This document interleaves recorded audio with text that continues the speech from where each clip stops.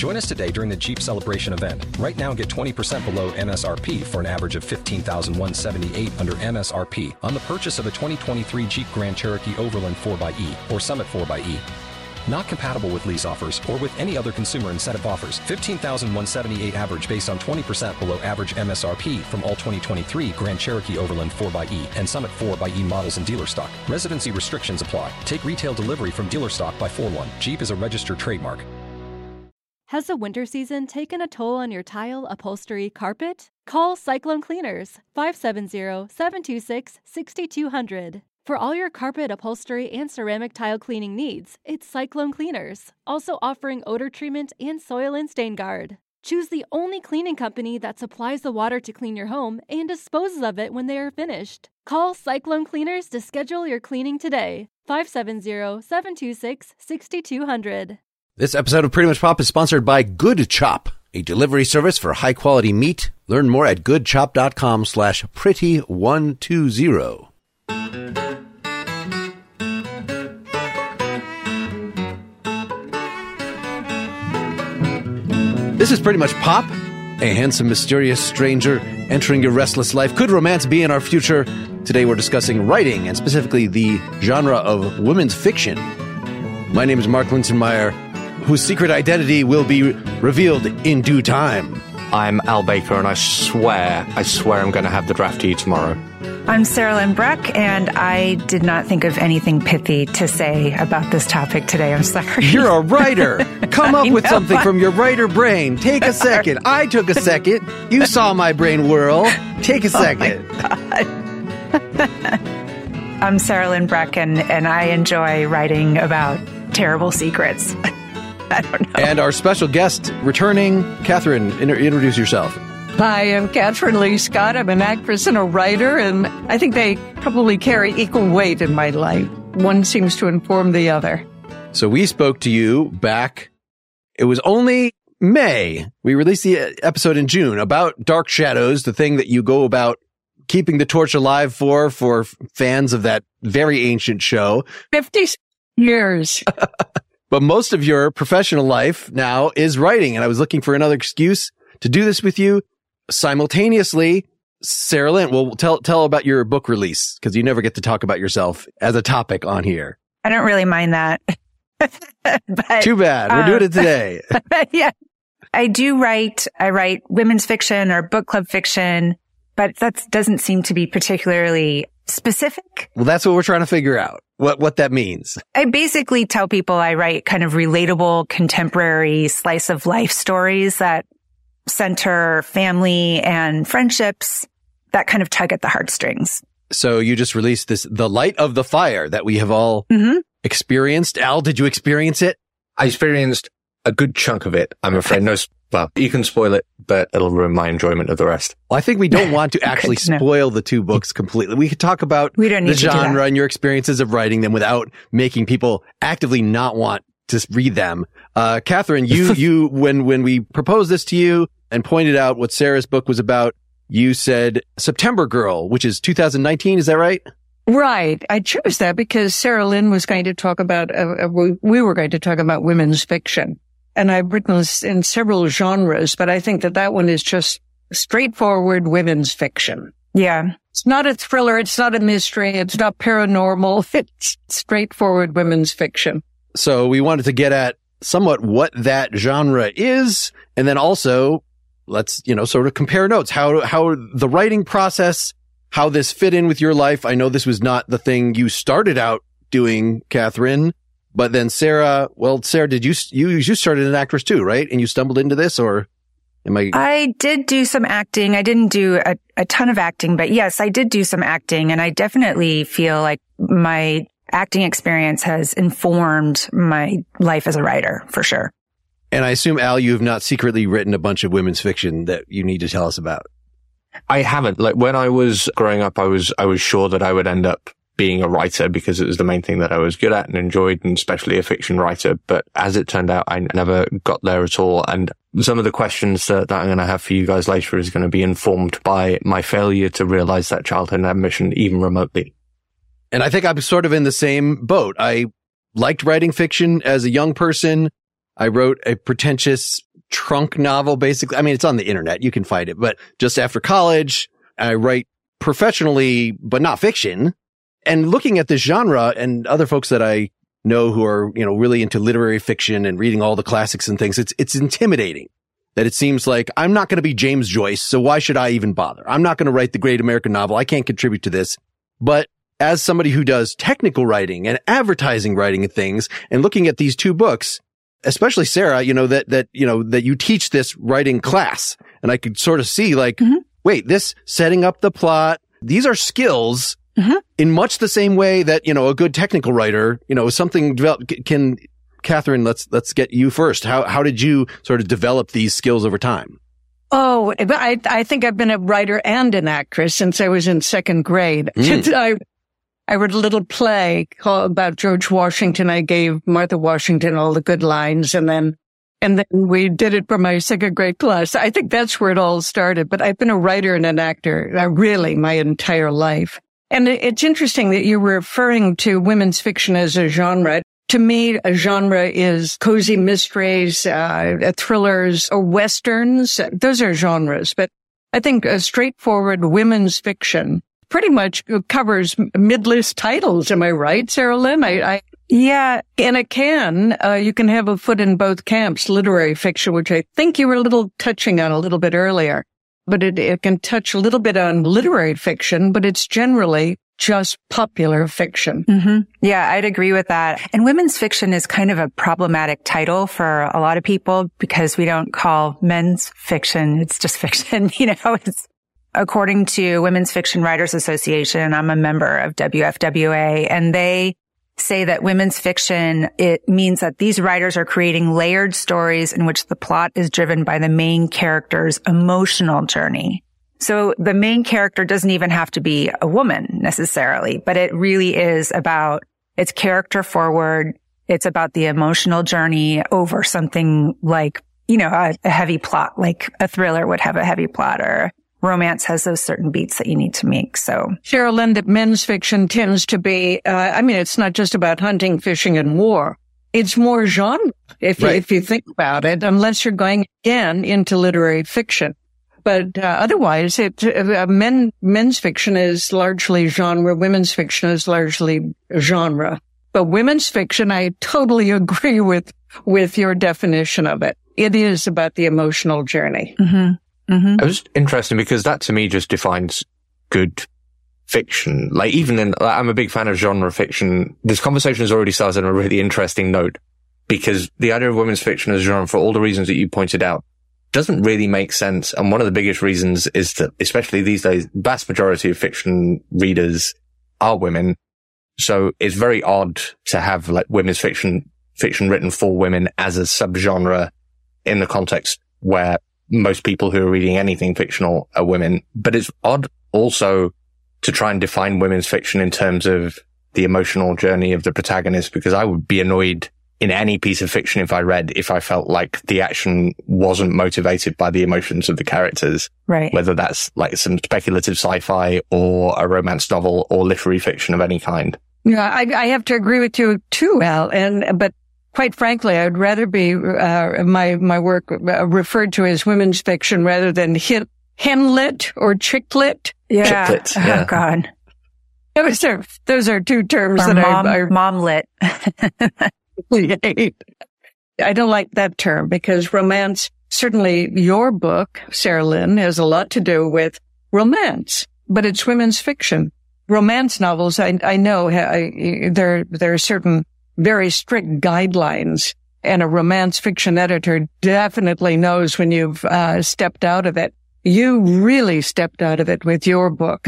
You could call that a romance novel because you have subject matter in there and things that happen that can't happen in a very straightforward, legitimate romance guidelines. Mm-hmm. But don't you think too, as September Girl, I think romance was definitely more front and center, but I would still say that your book is women's fiction because the romance wasn't the story.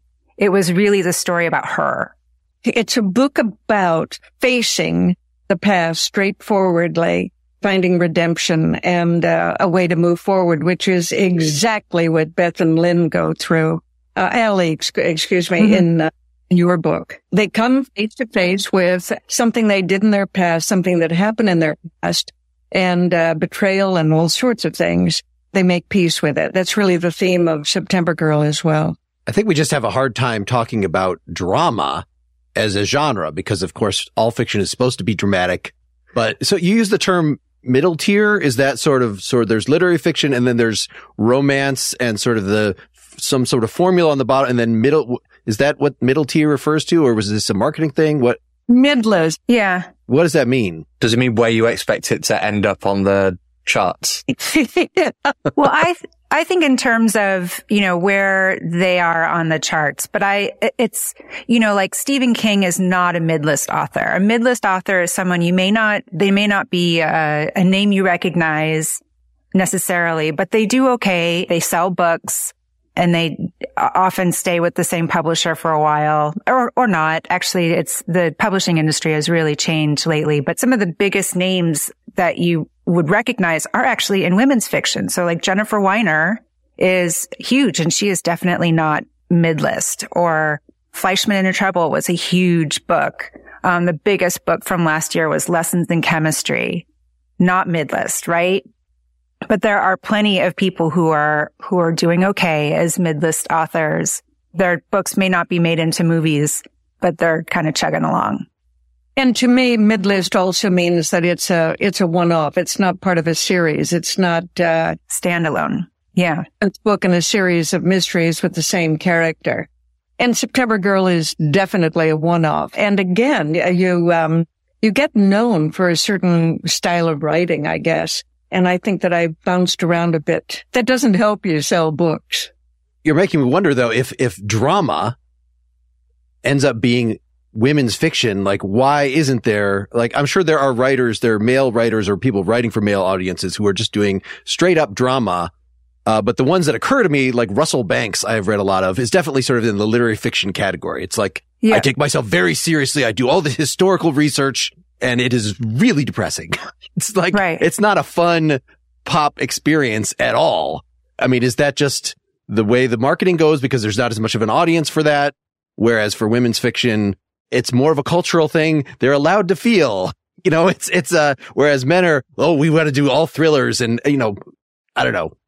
What's interesting, my boyfriend who's actually an attorney and an editor and a journalist and so on, but he also writes thrillers. But he's written a book called The Man Who Fell in Love with His Wife. It's a new book that he's just finished. It's written by a guy and the protagonist is a guy, but it's dramatic. It's romantic. It's all the things that one would be looking for in women's fiction. And you're right. There's 6 guys write that kind of book as well. Yeah, I don't know. We don't say guy fiction though, do we, Sherilyn? We don't. And it's even bugs me that someone like Jonathan Franzen, who writes The Corrections, which is about a family, that is considered upmarket or literary. Whereas someone like Ann Patchett, she writes beautiful, beautiful books and she will be put into women's. And I would say that hers is also borders literary as well, but they're thought of differently. That bothers me. People like Nicholas Sparks, he writes women's fiction. The Notebook is women's fiction / romance. So it bothers me that these labels are created. They feel very sexist to me. And Ian McEwan, who I just mentioned. Beautiful. Yeah, beautiful, lovely, wonderful books. Many made into films, I might add. Mm-hmm. So genres tend to have formulas. You know what you're getting into. You know how depressing it's going to get, whether characters are going to be brutally murdered or not. You probably know that from the beginning. Yours, Kathryn, other than you just suggesting it as something by its description was comparable to Sarah's, I didn't really know what to expect. And I was listening to the audiobook version, which is great. You reading it. Because it was the audiobook version, the cover was very small on my phone. I didn't read. So on the cover, somebody added, maybe this was your publisher. I think we can talk. She thought she knew their story, but the truth will astonish her. And so this was a big clue that something is going to happen. So the first half of the book, I was like, this is just a very realistic portrayal of a woman whose husband has died, who is getting in touch with somebody she used to know. So it's just going to be a slice of life. It's just going to be very realistic. And then when it finally took its turn, which I don't want to spoil, then, okay, something is happening more than just, the expressions of the individual. I don't know. Maybe that's what literary fiction sort of amounts to in a lot of cases is it's just the characters. It's just the way that I'm writing this. It's just getting you in the mindset of this person and not necessarily that there's going to be any suspense. Well, I did say in September Girl, I mean, World War III does not happen, but when there are 5 big reveals that are cataclysmic, they totally change the trajectory of her life. And it's huge betrayals, and she makes her peace with it in the end, in the only way that she can. Among the things that I find so horrific, things that cannot be undone. And I'm dealing here with 5 big reveals of things that cannot be undone. There's no way around it. You have to find a way to deal with it. But she doesn't deal with it until many, many years later. And I think that happens. And by the way, that is also the case in Sarah Lynn's book. And when I was reading it, I couldn't help but think about the consequences of the 2 women who both happen to be actresses. Both of them happen to have 2 daughters. And in each case, they tried to pay to get one of the daughters into USC. And they were caught and served prison time and paid huge fines. The retribution happened very quickly. It was a matter of a couple of years. They are going to live the rest of their lives with those consequences because it definitely affects their family life. And in one case, they had to sell their home to pay the fines, which were substantial. So when I was reading your book, I could not help but think, Sarah Lynn, about that. Yeah. Oh, that's really interesting. I didn't even think about that, but it popped into my head.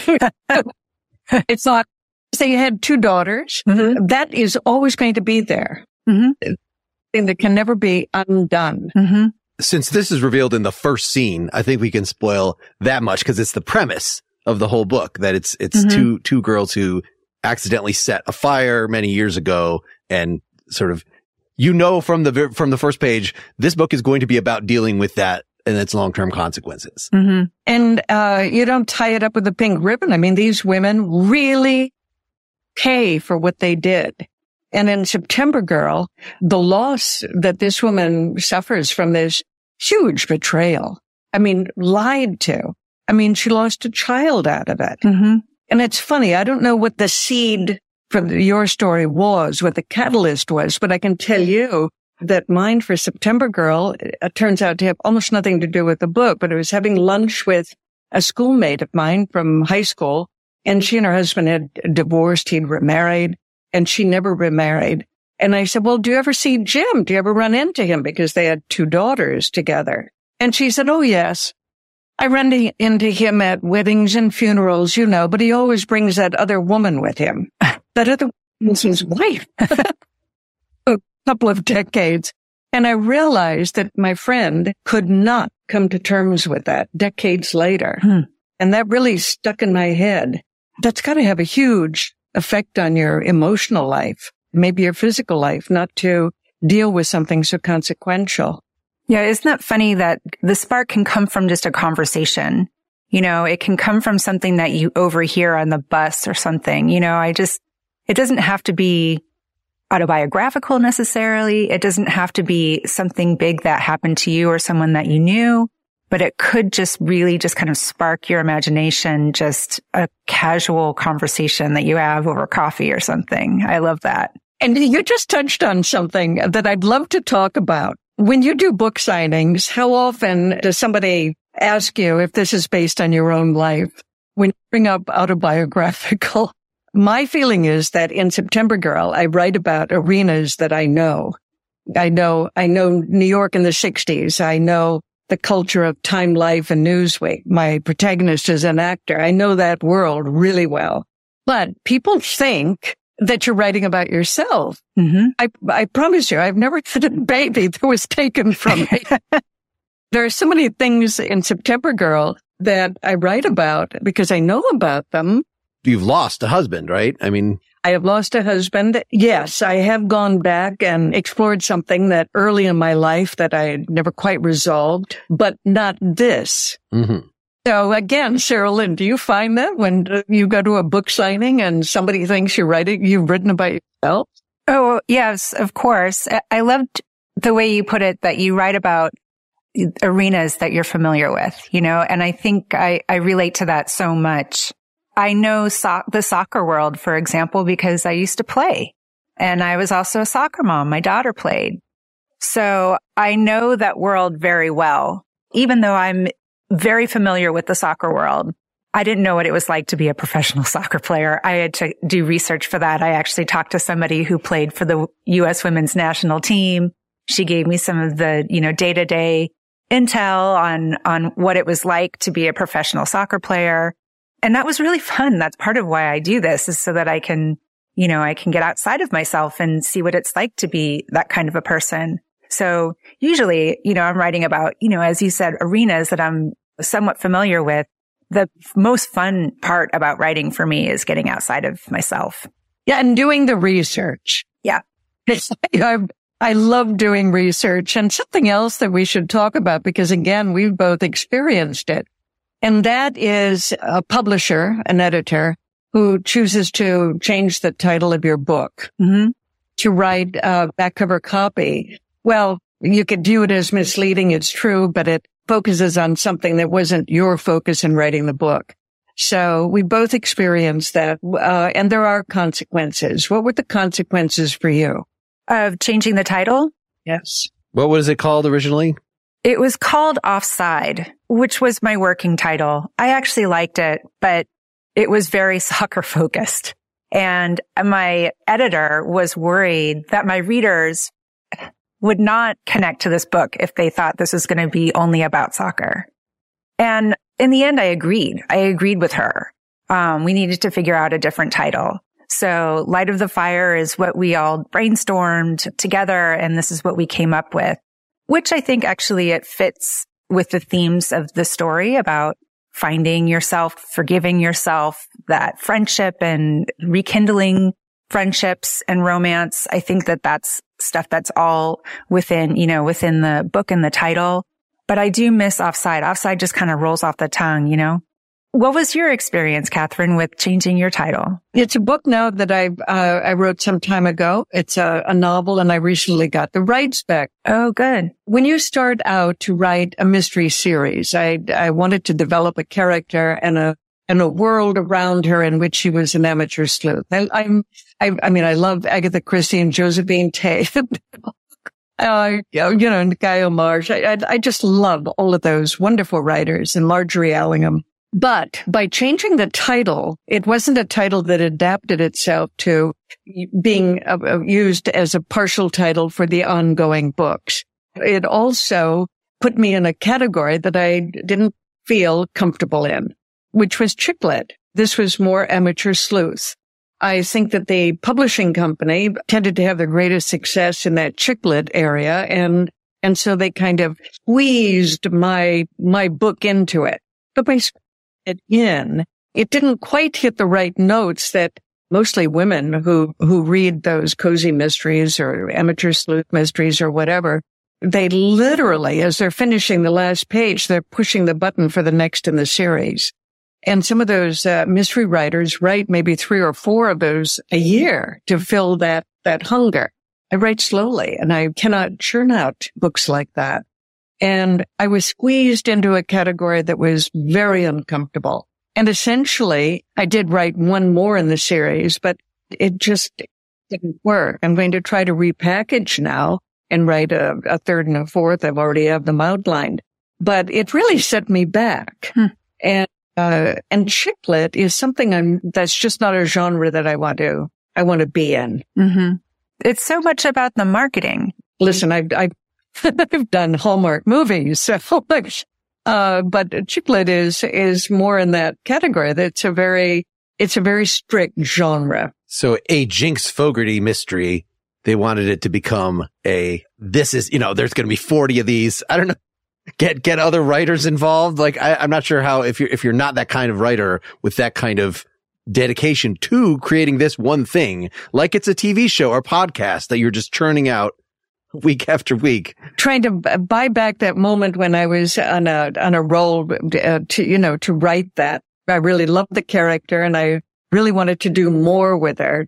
She was very sharp-tongued and so on. It was definitely not chicklet. So maybe my experience is a little bit different from yours, Lynn, because I think so. I mean, and also, Lake Union is really about book club fiction. If you take a look at some of the Lake Union titles, they are all book club or women's fiction, but some of them have some thriller elements. Some of them are more romance heavy. There's a kind of a large Venn diagram where we all meet, but there's a lot more variety at Lake Union than you might think there would be. Which is great because, I don't want to write the same thing every single time. I want to write something with more mystery elements or something with more humor, and hopefully they'll want to take it. So we'll see. Hey, it's Sarah Lynn from Pretty Much Pop here to tell you about our sponsor, Good Chop. Everyone wants to start their year off on the right foot. And for me, that means making sure I'm eating well and have enough energy to do everything I want to do. But I'm not going to run to the butcher every day to get a fresh cut of quality meat. That's just not going to happen this time of year. That's why Good Chop is such a lifesaver for me. Good Chop offers fully customizable boxes of high-quality meat and seafood delivered to your door on your schedule. The products are vacuum sealed and frozen at peak freshness, so you can stock your freezer and cook when you want. In fact, last week, I baked portions of salmon for my husband and me. I threw in some quinoa and tossed a salad, and bam, a healthy, delicious dinner was ready in 30 minutes. You can't beat that. Good Chop especially prides itself on sourcing meat that comes with no antibiotics or added hormones ever. No artificial ingredients, only the good stuff. They're so confident in the quality of their cuts, they offer a 100% money-back guarantee. Love Good Chop or get your money back. So go to goodchop.com/pretty120 and use code pretty120 to get $120 off across your first 4 boxes. That's code at pretty120 at goodchop.com/pretty120 for $120 off. goodchop.com/pretty120, code pretty120. When facing a family law matter, it can feel like an overwhelming and never-ending court process. It's vital to know that things will look better on the other side if you hire legal counsel with the skill and compassion to help. At Stengy Law Firm, we represent clients in difficult family law matters every day. Visit FamilyLawRepresentation.com to schedule your consultation. That's FamilyLawRepresentation.com. Stengy Law Firm, here to help you rebuild your life. Stengy Law Firm has an office in Wichita. Kirk Stengy, 120 South Central Avenue, Suite 450, Clayton, Missouri. Don't you love an extra $100 in your pocket? Have a TurboTax expert file your taxes for you by March 31st to get $100 back instantly. Because no matter what moves you made last year, TurboTax makes them count. That means getting $100 back and 100% accurate taxes, only from Intuit TurboTax. Must file by 3/31. Credit only applicable to federal filing fees with TurboTax full service. Offer can be modified or terminated at any time. One question I wanted to put to both of you, because we talked about this a little bit, and the where do you get your ideas from question is obviously the most boring question that you can ask a writer. But there's a particular spin on it that I thought would be interesting to ask both of you, particularly because you are more in the category of working writers. You're not the superstar, because asking Stephen King, where do you get your ideas from, is going to produce a certain type of answer, which is not necessarily useful to most people who want to get into writing. Because if you ask Stephen King, where do you get your ideas from? The answer is, well, I just write about whatever the hell I want, and I know it's going to sell 2 million copies, so who cares? But what I'm really interested in asking you guys specifically isn't just where do you get your ideas from, but which ideas in particular do you decide to focus on? Or something I'm really interested in as regards to you guys and your process and the process of writers in general is you only have a certain amount of time, right? And maybe for most writers, it's not the only thing they do. They have other jobs that they do part-time, other stuff they do to pay the bills. Not just where do you get your ideas, but how do you decide which idea is going to be worth putting the months or years in that you need to put in order to produce a novel at the end of it? And as a part of that, how do you navigate the need to get it published? How do you know which idea is going to be worth your time, is going to keep your motivation while you actually write the thing, and is also likely going to tickle the interest of a publisher at the end of it? That's a very, very good question, because as a writer, I am not a hobbyist. And an actor, I'm not a hobbyist either. I write to be read. Again, we were talking earlier about, since both of us have acting backgrounds, so much of what I do as a writer comes out of my acting experience. And I guess I am drawn to a certain kind of storytelling, which I am as an actress as well. So I've got 2 books now that I've started, and one of them is almost half finished, another one perhaps 2/3 the way finished. I'm not happy with either one of them, and putting the time in to make them work isn't appealing to me. I'd rather start fresh with something new. I don't have a problem discarding something that I don't feel is worthwhile for me to write it or worthwhile for somebody to read it. I write to be read. Is that a good start to it? No, that's so true. I think part of it is you have to think of who your reader is, but also for me, I think the ideas that are sticky are the ones that I can't stop thinking about, that I just kind of become obsessive about. So one book that I'm writing now is set in Chicago, and it's about 4 women who met over an improv class, which I did, I did that in my 20s. I did some improv classes, and I did improv in Chicago at that point. And I wondered what these people would be like 10, 15 years down the road. Almost like a story where a group of friends meets in high school or in college or something. I decided to make it in the world of improv. And so that for me is just kind of the start of, okay, well, what if one person actually is still in the entertainment industry? What would that look like? What would it look like if someone moved on to something else and took some of those skills? What if somebody decided to quit altogether because she was angry at, circumstances that she felt was unfair during that time, that kind of stuff. And so those are the kinds of things that I find that are, if I can't stop thinking about it, then I think it's something that could be worth writing about. Yes, and you bring up a very good point about what if. Everything that I write begins with what if.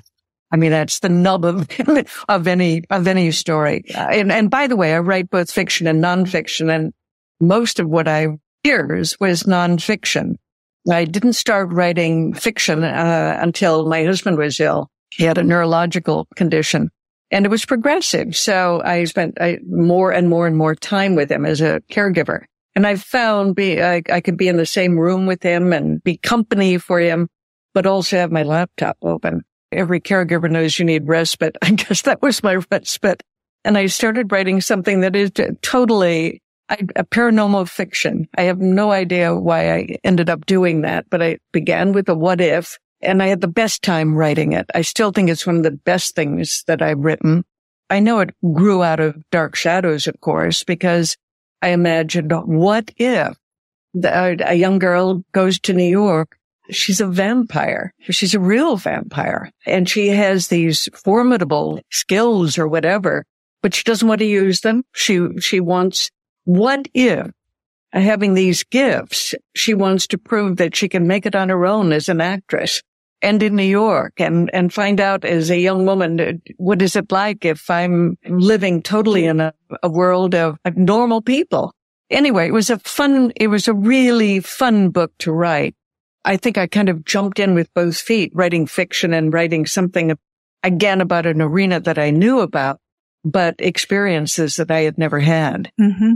Yeah. And fun, I think, is kind of an operative word there. It's, if I'm not having fun, and it doesn't have to be fun the whole time, but if I'm not having fun, then it's probably not the project for me.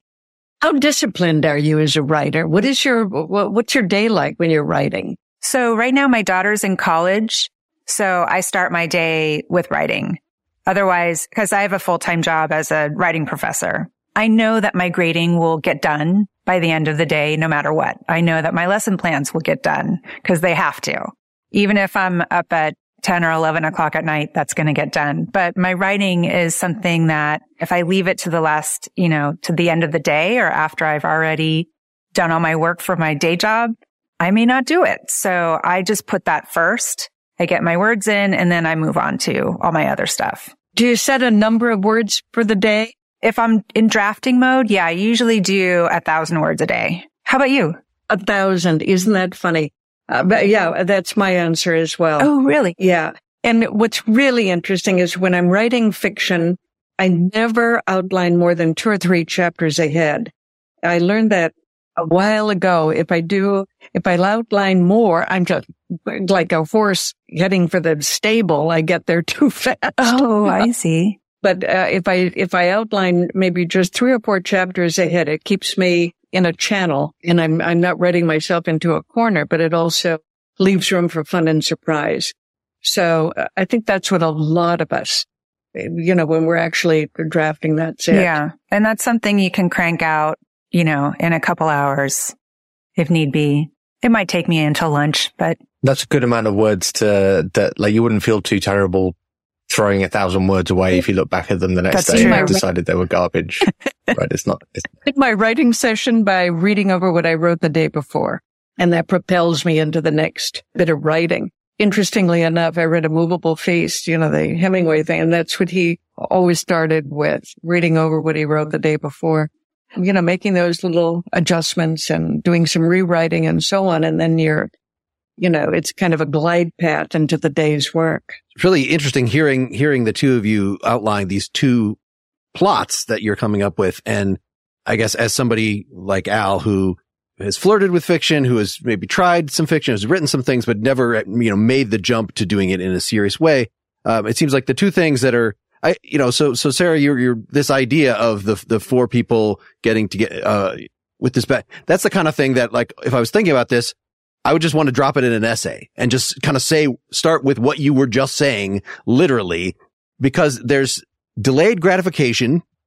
In other words, what you were talking about, Kathryn, that if I kind of want to just dump the whole plot. I want to just get it all out there.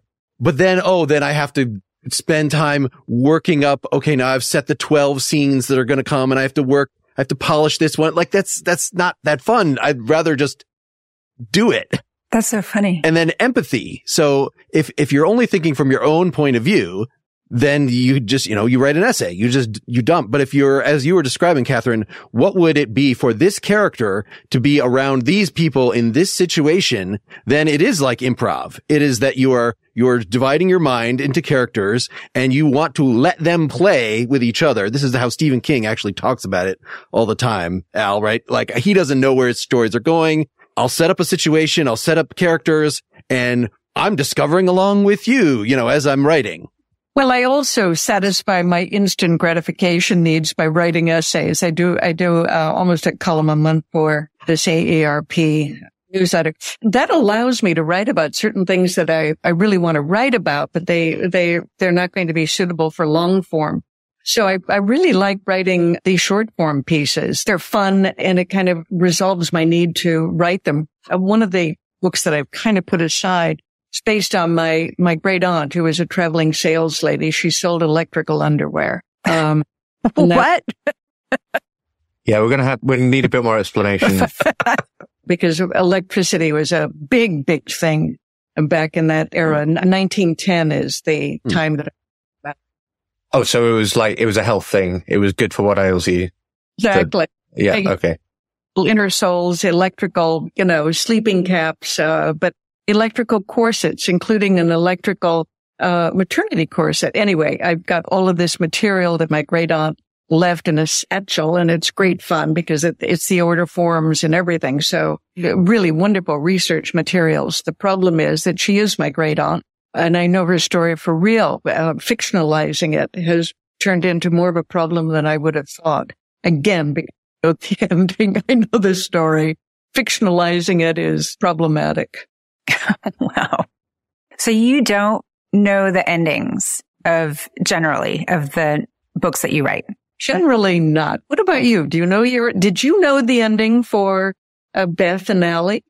Yeah. I mean, it changes. I do. I'm a big outliner, so I like to plot my stuff out. I don't follow it strictly like a map, but I do. I like to plot things out first and make a plan and know what I'm writing toward. That just makes me feel more comfortable, because I've had the opposite. My first, very, very, very first novel, I kind of wrote my way into a hole and couldn't get out of it. So I figured after taking some classes on how to write story, I learned that I'm an outliner. I really like having a plan in front of me. Teach that to your students. I mean, there are the two classes, the seat of the pants and the outliner. And definitely in that camp. Yeah. I mean, and there's also somewhere in between too. But for my students, I try and give them options. Let them know that there's a bunch of right ways to do this. Yeah. Interesting. Well, that's the improv thing. So like, I think Curb Your Enthusiasm, they know what is supposed to happen in the scene. Yeah. They just haven't written any lines for it. So we're just these are our characters. This is where we're going to get by the end. And let's just see what happens. And so you could still do that. That is what would make it fun and not drudgery, as I was describing, is, I've outlined the whole thing. Now I got to have the one where Allie meets the new boyfriend or whatever the thing is. And to be able to still let things organically happen, even though you know how it's that particular scene even is going to end, seems like an art. And there are rules to improv too, of course. I mean, I've done enough improv to know that there are certain things that you have to do to actually make improv work. Those are really good things when you're writing. Having to have some idea of how something ends so you don't write yourself into a corner is really important. Also, I know that when you're doing improv, the most important thing you can do is listen. Mm-hmm.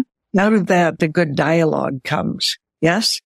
Definitely. And it's also listening to your characters, but it's also listening to outside feedback from your agent and from your editors. I love that once I sort of finish a draft, how collaborative writing becomes. And I think it's because I tend to think of myself as kind of a team player. I think that's kind of why I liked theater and improv. I liked how collaborative it was. And so once we get to the stage where I'm working with others and we all have the same goal of making this piece work better, it becomes really, really fun for me. What about you? How do you like working with others on your writing? I don't really work with others until that final stage with the editing process. Mm-hmm. I have learned the most about writing from working with really good editors. Very early on, I'm going back almost 35 years. It's longer than that since I started writing. When I finished a book, I was introduced to a woman named Smay Spalding Davis, who is a really old school editor. She'd actually edited Faulkner and Agee, so she was just brilliant. And that was before all of the resources that we have now. She just had a huge dictionary that was her reference. I was so taken with the first chapter that she gave back to me. When I looked at it with all of those red squigglies everywhere, I asked her if I could sit next to her while she edited, and she allowed that. And I would just go to her place in the morning, and I would sit there and watch how she edited. We'd also talk, and I can't tell you how much I learned from her in terms of plotting and character and just all kinds of things. It was the best writing course I ever had. Wow. Yeah. And a good editor, it is such a different skill than writing. They know story. So editors usually aren't writers. Right. Editors I've ever known. And I was married to a wonderful editor. He was not a writer. It's really interesting. It's a very separate skill. What's the piece of feedback that you've most hated getting from an editor, but which nonetheless was definitely good advice? Oh gosh. I've done some professional editing, and the best experience in the world is giving feedback to a writer and having them curse you out of the room in the moment, and then come back the next day and said, I tried the thing you said, and it's actually a really good idea. Thank you. That always happens. Yeah. It always happens. When I'm writing my essays for ARP and I get notes, can you do this? Can you do it? And I rail, I swear, but I mean, not in front of the editor. Of course they're right. It's that old thing of you have to kill your darlings. To me, really good writing is all about clarity. And very often it's an editor that points out that that's what's missing in a section or whatever. Clarity. I'm really glad we got to that point because we haven't really talked about style. And it seems like the style of popular fiction in general, and certainly these two books and this seems to be having a transparent style, right? The reason that Stephen King is so readable is, he in his on writing book said, remove all the adverbs. Just present it, tell, don't, describe. And Kathryn, you even refer in September Girl to, this writer character, how I forget what the phrase was, but, I used to do, these poetic things. And now I know just put down what you want to say. Yeah, exactly. I'm not a big fan of literary fiction, although there are certainly titles that I've read over the years that are literary fiction that I really, really loved. Some of it, I find it's pretentious and again, lacks clarity. I don't know why being obscure is considered as something good. It doesn't work for me. As an English major, I've read it all, but I do, or not at all, but I've read a lot. And there's certain things about literary fiction that I love. I love attention to language and turn of phrase. I love, but the sweet spot for me is someone like Anne Patchett who can write beautifully, but also have just such a compelling story that I don't want to put down. John Irving does that for me too. I mean, there's just so many authors who I think really write beautifully, but they have just such a compelling story that, I end up staying way past my bedtime. Yep, I know. I'm nodding away because I totally agree. I mean, I love reading Fitzgerald, and I've read, I don't know how many times. There are just some authors that I just love, and language is so important to me. Choosing that right word, getting rid of adverbs. Yes, absolutely. I totally agree with that one. And I have certain little things that I know are bête noire for me, and I have to go back and excise them when I'm writing that second draft. I totally agree with what you're saying. For folks that don't spend a lot of time with contemporary literary fiction, my sister kind of got me into this because she was disgusted that I was reading all this science fiction and fantasy and whatever. And in fact, she said, Mark, why crap? Why do you spend your time reading crap? So she set me up. But these, like Paul Auster and Haruki Murakami and Anne Patchett probably falls in this category. Yeah. They're so readable. Like there's nothing, it's not like reading Shakespeare. It's not painful. It's just, the or kind even of stuff. reading Thomas Pynchon. Yeah. Oh yeah. Oh God. No more Thomas Pynchon in my life for sure.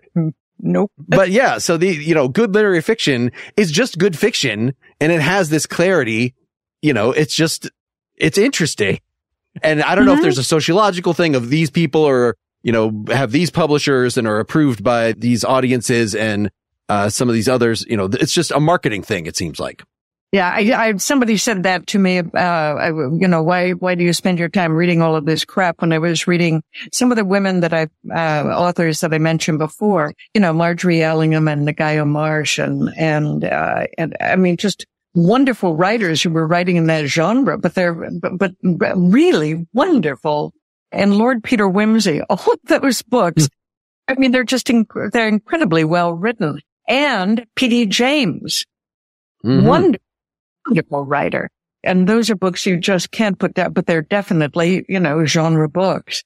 But for a genre writer, P.D. James certainly touches on literary fiction.